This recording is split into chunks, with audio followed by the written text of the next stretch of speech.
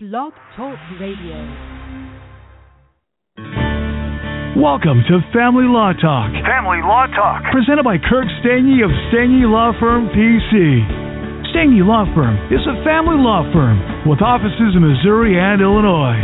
Now, here's your host, Kirk Stange. Welcome to Family Law Talk. We have an interesting topic today. The topic is financial statements and divorce. This is an important topic relative to divorce because obviously the division of marital property and marital debt is a big issue for folks going through divorce. So it's definitely an interesting topic that we wanted to cover here today. We do have an article on this topic as well on familylawheadquarters.com. If you go to that webpage, check out our article dated October 16, 2015. And the title of that article is Fill Out Your Financial Statements Thoroughly. So as a follow-up to the episode today, you can definitely go to familylawheadquarters.com and check out the article. But again, let's get to the topic at hand. Obviously, when folks, file for divorce, oftentimes, there can be lots of issues that come into play. And on an elementary level, a lot of folks get caught up in the divorce itself. Maybe the shock, the fact that they are going through a divorce. For a lot of folks, it's unexpected. It's not something that they saw coming. And so a lot of individuals out of the gates are very concerned about the divorce itself.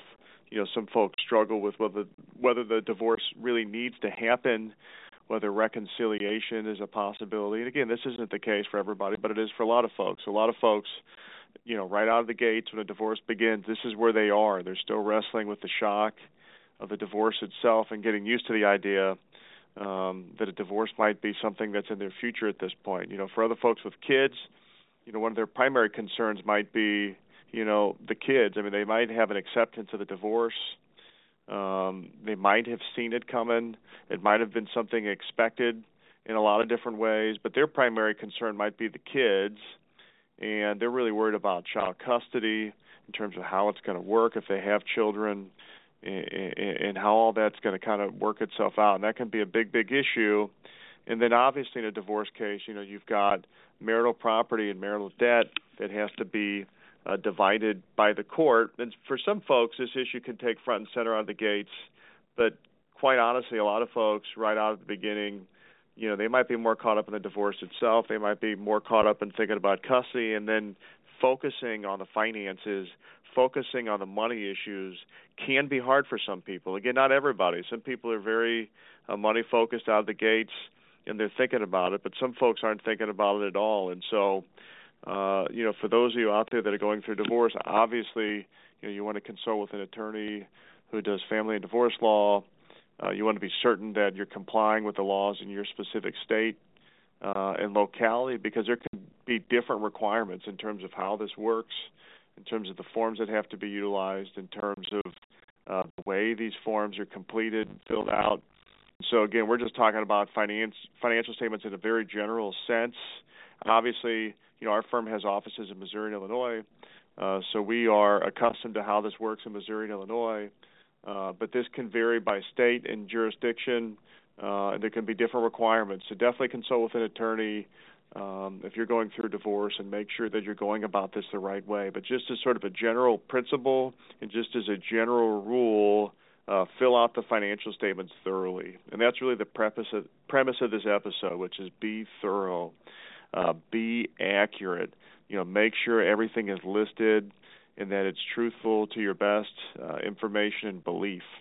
And this is a hard thing for a lot of folks. A lot of folks come in from different mindsets again.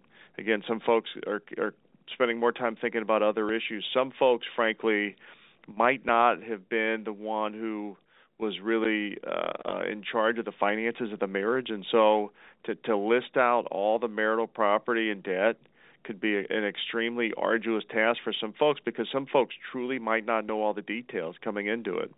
And so, financial statements generally ask parties, when you get into property and debt division, to list real estate that might be owned, bank accounts, could be investment accounts and retirement accounts, all the way down, to credit cards and debts that might be there, to items within the home. I mean, you name it. These financial statements are very thorough, and it causes parties a lot of heartache and grief in a lot of respects, because they look at it in a way and think, oh my goodness, this is almost a scavenger hunt. In other words, I've got to go out and get all this different information. I've got to list what it is. I've got to list the approximate value. I've got to list things like, account numbers. Certain jurisdictions, you might just be listing last four digits or something like that, account numbers for privacy reasons, but folks still have to get that information. And so, again, a lot of parties are kind of stressed out by this. It causes them a great deal of grief. They'd rather be doing just about anything than completing this complex, property division form. And so that causes some parties to not take the time and energy to make sure that it's done correctly. And we're going to get into it in a minute, but that's obviously a big mistake. That can have adverse ramifications on a divorce case. At the same token, financial statements generally involve listing income that a party has, and then you've got to be taking out deductions, and the deductions obviously can vary for different people, but it's an approximation of income and then expenses. And so, again, for a lot of parties, this can be a difficult task, one that they view as sort of an egregious thing that they have to do, time-consuming, cumbersome, not the kind of thing they want to particularly be dealing with, especially right out of the gates when they're just trying to get used to the idea that, my goodness, I'm going to be going through a divorce case. And so a lot of parties, again, they want to sort of approximate this. They want to sort of not spend the time and energy on it. And so when it comes to their income, folks can do different things. Some folks just want to approximate this versus giving as firm of a number as possible. Some folks, have problems in terms of, commissions. How do you equate commissions on one of these financial statements forms? I mean, for some folks, these commissions can really fluctuate and vary, from month to month or year to year, and that can cause them, a whole lot of grief in terms of trying to figure out, how to put this income down. Some folks have one job, and that can make this a lot easier. One job with a W-2, maybe there's no commissions or bonuses, but other people, they might have, 2 or 3 jobs. It might be a situation where they get commissions, where they get bonuses, and they're trying to, put a number down, and they find that very difficult. But again, it's very important to be thorough, very important to be accurate, and critical to consult with your attorney to make sure you're completing the form appropriately. In some cases, it might be getting some kind of financial expert involved in terms of trying to help a party complete these forms, thoroughly and accurately. And then expenses.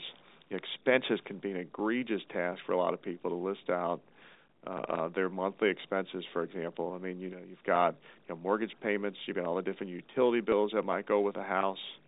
You might have automobiles that are being paid for on loans. You've got insurance for a lot of folks, that has to be listed. A lot of people have, credit cards these days. There could be daycare expenses, extracurricular expenses, could be private school. Then parties have to approximate, in terms of recreational expenses that they might occur on a monthly basis, from food to clothing, to medicine. I mean, you name it, this can be a really cumbersome thing. And so, again, what a lot of folks want to do is not spend the time, not spend the energy on this in a thorough sense. They'd rather complete this form, get it into their attorney to get it filed in court, and they want to move on because it's just, frankly, for a lot of folks, is not an enjoyable experience. To a lot of people, it gives kind of the image of watching paint dry. They could be out and about living their life, trying to move on from having to go through a divorce, and now they're being asked to sit at a table or a desk and fill out these financial statements and try to accumulate all this information. A lot of folks just simply don't want to do it. But here's the deal to the listeners out there, and this is the premise of this episode, which is absolutely it's understandable that this isn't an enjoyable thing to do, and lots of folks don't want to do it, and that certainly makes sense. But the reality of the situation is these financial statements need to be filled out thoroughly because it can have significant ramifications in terms of a divorce case. In terms of the monthly income and expenses, this can directly relate to the child support amount that a party might end up receiving or paying. And so if the income is overstated or understated, this can have a significant impact for a lot of folks in terms of the result of the case. Same with the expenses. If the expenses are overstated or understated and they're not accurate as possible, this can have significant ramifications as well in terms of the child support amount that a party might have to pay or that they might receive. And then at the same token, spousal maintenance comes into play. So overstating income, understating income, overstating expenses, or on the flip side, understating the expenses can have a significant ramification in terms of the spousal maintenance amount a party might receive or that they might be ordered to pay. And so, those financial statement forms in terms of the monthly income and expenses, just a critical document that a party has to complete in their case. And so it's really important to be thorough, accurate, to check statements, check tax records, payroll records, expense records, to ensure that the forms are completed as thorough and accurately as possible, given the circumstances of the case. And then when you get into property and debt division, a court in a divorce has to divide all marital property and marital debt. And again, the laws in each state vary. There's specific nuances in each state, so it's critical to consult an attorney in your specific state to ensure you're abreast of the law and the different considerations that are out there. But in a general sense, in Missouri and Illinois, marital property and marital debt is to be divided in a manner that is just when considering all the factors. And then Missouri and Illinois is specific in terms of the factors that the court looks at, lists some of them out. Obviously, they're very discretionary in a lot of respects, and judges can do different things. But at the end of the day, if a party omits to list a marital property or marital debt, that can be a significant problem. It's hard for a judge to make a just division of marital property and marital debt if they don't know what's all out there. You also get into issues of, theoretically, judgments can be void if not all marital property and debt is being listed. So you can go down that problem path as well. But in a different sense, the issue is if the court doesn't know about it, it's hard for a court to be just in terms of dividing property and debt if they don't have all the information that's available out there. In some respects, too, if a party doesn't list something that's out there, and that comes to the court's attention, courts can sometimes conclude that there's maybe something illicit going on, that maybe somebody is purposely not being transparent and disclosing to the court everything that's out there. And so in that regard as well, it's important to list items from a credibility standpoint to court to make sure everything is being listed out there. So, again, this is a tough situation for folks. I know, folks are going through, when they're going through divorce, it's easy to be thinking about other issues like how they got there in the first place. And then if they have kids, you get caught up in thinking about, oh my goodness, what's going to happen with our kids in terms of custody. That totally makes sense. It also makes sense that, for a lot of folks who might not be financially oriented, if you will, it might be very difficult to sit down and get all the information and complete these forms. It can be a very difficult task for some people. And for some people, it's just an unenjoyable task, just really the last thing that they want to be doing. But at the end of the day, it's important to be thorough with these financial statements. It's important to take it seriously, and it's important to be as accurate as possible. But being accurate as possible, a party at the end of the day can feel good that, at least the court had the information they needed in order to make a decision with regard to the case. And also, being transparent and providing all the information can help lead to settlement negotiations as well that are fruitful because all the cards are on the table and everybody has accurate information and knows, what they're working with in terms of trying to reach a settlement to the case. So again, that's the topic today. The topic is fill out your financial statements thoroughly or financial statements in divorce. And again, is a follow-up to the episode. Go to familylawheadquarters.com. Check out our article dated October 16th, 2015. Thanks for the listeners for tuning in. Stay tuned to our next episode on Family Law Talk. Thanks for tuning in. Thank you for listening to Family Law Talk. Family Law Talk with Kirk Stange. Visit StangeLawFirm.com for more about today's topic or to put Stange Law Firm to work for your family today. The choice of a lawyer is an important decision that should not be based solely upon advertisements. Neither the Supreme Court of Missouri or Illinois reviews or approves certifying organizations or specialist designations. The information you obtain on this podcast is not, nor is it intended to be legal advice.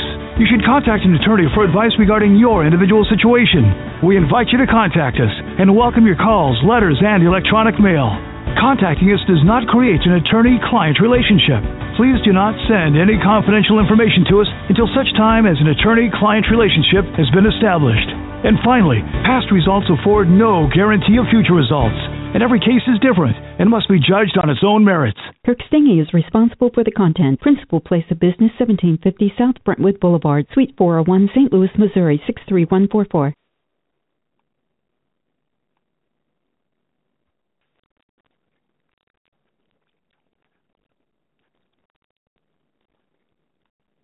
Hello, it is Ryan, and we could all use an extra bright spot in our day, couldn't we? Just to make up for things like sitting in traffic, doing the dishes, counting your steps, you know, all the mundane stuff. That is why I'm such a big fan of Chumba Casino. Chumba Casino has all your favorite social casino-style games that you can play for free anytime, anywhere with daily bonuses. That should brighten your day a little. Actually, a lot. So sign up now at ChumbaCasino.com. That's ChumbaCasino.com. No purchase necessary. VGW Group. Void where prohibited by law. See terms and conditions. 18+.